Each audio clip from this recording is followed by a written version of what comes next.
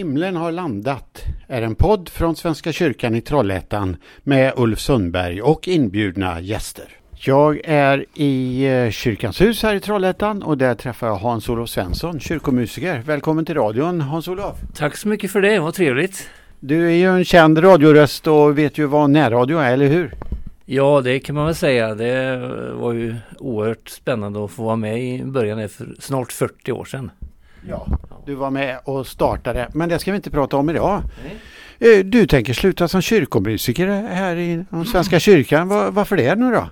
Ja, jag har ju uppnått mogen ålder så att säga. Så att jag fyller ju 67 här nu då i början på oktober. Så att nu har vi fått 2 nya fräscha musiker då i 25-årsåldern då. Så att med gott samvete lämna i goda händer fortsättning här. Du har varit musiker hur många år här då? I Svenska kyrkan har jag varit sedan 2003. Men det är ju så att du har ju alltid hållit på med musik. För du har varit musiklärare och spelat i band och allting, eller hur? Ja då, sen har jag 23 år som jag var medlem i Pingkyrkan. Bara det var ju väldigt mycket sång och musik. Men sen har jag ju varit musiklärare då på framförallt högstadiet då, men sen även årskurs 4 till 9 sen 1974. Så att jag har ju varit på Lyrfågelskolan först och sen var det Afrika ett par år och sen var det Sylteskolan, Skogshöjden, Stavreskolan och det sista jag gjorde var Magnus Åbergs gymnasiet då. Hur var det att jobba med musik när det är i Afrika då? Jo, men jag jobbar ju på en svensk utlandsskola så att vi hade ju 52 svenska barn från 1 till 9. Men det var ju en helt fantastisk upplevelse att få vara ställföreträdande föräldrar 2 månader i taget då. Och sen undervisa enligt svensk läroplan och så vidare. Men ändå vara i den miljön och få uppleva så oerhört mycket nytt då i den afrikanska kulturen.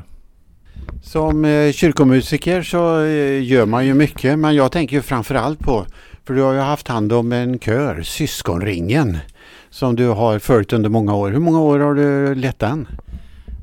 Cirka 15 år, men den har ju funnits i drygt 35 år. Men jag är oerhört tacksam att jag fick en förfrågan från FUB för kanske 16 år sedan.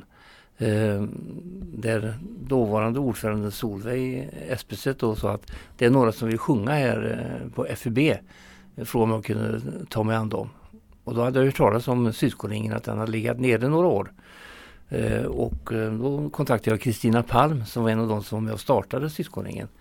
Och då bjöd vi in Thomas Wallin som också var med, som var präst i Vänersborg tidigare och så hade vi en kväll i Kyrkans hus här där vi bjöd in alla som vi hade namn på då enligt Kristinas namnlista då. Och när jag såg liksom den kärleken dem emellan så tänkte jag, men det här vill jag vara med om. Och på den vägen är det och de ligger mig väldigt varmt om hjärtat. Det har jag förstått och ni har trivs bra ihop. Men du sa FUB. Ska du berätta lite, vad är det som är speciellt med Syskonringen för de som inte känner till det? Ja, FUB är en förening då för utvecklingsstörda barn, ungdomar och vuxna. Och jag brukar säga som Per Johansson i Glada Hudik att många då har en diagnos utvecklingsstörning och sen är det alla vi andra normalstörda som får vara med. Men många har olika funktionsvariationer. Men och jag är jätteglad att Svenska kyrkan och Trollhättspastorat har valt att ha kvar Syskonringen nu när jag går i pension. Därför att jag tycker det är ett sätt att visa från Svenska kyrkan att vi bryr oss om minoriteter. Så det tycker jag är värdefullt. Men du, när de sjunger i våra kyrkor och när ni är ute på turné och allt som ni har varit under årens lopp så är det glädje som de sprider, eller hur? Ja, det är väldigt mycket glädje och jag hade några stycken som var med mig nu på Soppteatern den 30 oktober i Kulturbaren i Folkets hus. Och efteråt kom några fram och sa, jag bara grät. Ja, det är roligt att man kan sjunga så folk gråter. Men de sprider väldigt mycket glädje och kanske reflektion också. Att vara tacksam för det man har. Vem tar hand om dem nu då, efter dig då? En av våra nya då musiker är Anton Hasselberg. Han kommer att ta över efter mig och leda det musikaliska. Så han var med 3 oktober när vi startar upp, och han var med även söndagen nu då i slutet på november här. Eller mitt på november, ja. Ja. Så han är redan inkörd på det här, vad härligt. Ja, och som övning vi hade här nu då 14 november så var jag med och jag hade bett honom leda ett antal sånger då, och gjorde det med den äran, och syskonringen verkligen tog till honom till sina hjärtan så omedelbart, och det känns ju fantastiskt gott för mig.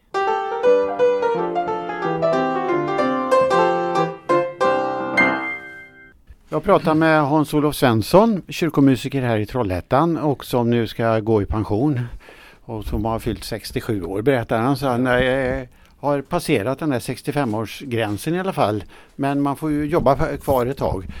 Så är det ju. Men du, om vi tänker oss som musiker här i Svenska kyrkan, vad är det speciellt som du tar med dig? Nu har vi ju pratat om syskonringen, det har legat dig varmt om hjärtat, men jag tänker andra grejer. Ja, alltså många samarbetsprojekt. Jag gillar ju samarbete på olika sätt då, att det genererar mycket mer än 1+1. Exempelvis då körsamarbeten. Vi hade både syskonringen, Våga sjunga-kören tillsammans med sociala kören, Äggli-kören, Hillway Stompers och sen när vi hade typ mitt i julstöket som vi kallar det, 2 vardagskvällar i december som föll väldigt väl ut. Och sen att syskonringen har varit väldigt efterfrågad i Trollhättan och med omnejd, om man säger så. Och ett starkt minne, det är ju när vi blev inbjudna att sjunga i Riksdagshuset i november 2015 på ett seminarium som hette Kommunarrest eller fri rörlighet även för funktionshindrade. Sug på den. Ja, jag kommer ihåg att du stred för det. För det var väl problem att få åka ut och hälsa på andra körer. För ni har varit i Norge och sånt där också, va? Ja, vi har en samarbetskör, systerkör i Norge, i Sarpsborg. Så där har vi varit och besökt varandra flera gånger då. Men vi har ju varit och sjungit på Skansen och på Cinderella-färjan, och Danmark har ju varit där på gånger och sjungit där, så att, och inte minst i Trollhättans stad här i samband med 100-årsjubileet, Kronogårdsfesten då, och Fallens dagar och så vidare. Ja, vi kommer ju in på syskonringen här ändå, bara för att det ligger sig så varmt om hjärtat där. Men de är med, ni är på film också nu? Jajamensan, i maj-juni så hade 12 stycken med då från syskonringen som medverkar i långfilmsprojektet som handlar om Vipeholms-experimenten nere i Lund. Och den håller på att klippas och bearbetas, och så kommer det att bli en långfilm antagligen första kvartalet 2022. Och det blir väldigt spännande, för det har skrivits mycket om detta både i Sydsvenska Dagbladet, och politiker vill att det ska upp någon staty som minnesstaty då över det här hemska som hände där nere. Så det var 12 av syskonringen som fick vara med på detta. Det var helt fantastiskt. Nu då, när du blir pensionär, jag kan ju tänka mig att det blir en del musik ändå då, men vad tänker du ägna dig åt då? Ja, jag tänker så här att jag blir musikalisk friherre, och faktum är att jag har rullat in en del anbud eller erbjudanden redan, så att jag är inte bekymrad över att jag ska bara gå och mata ankorna på spiken. Ja, men det låter trevligt, och tack ska du ha för den här pratstunden. Tack själv.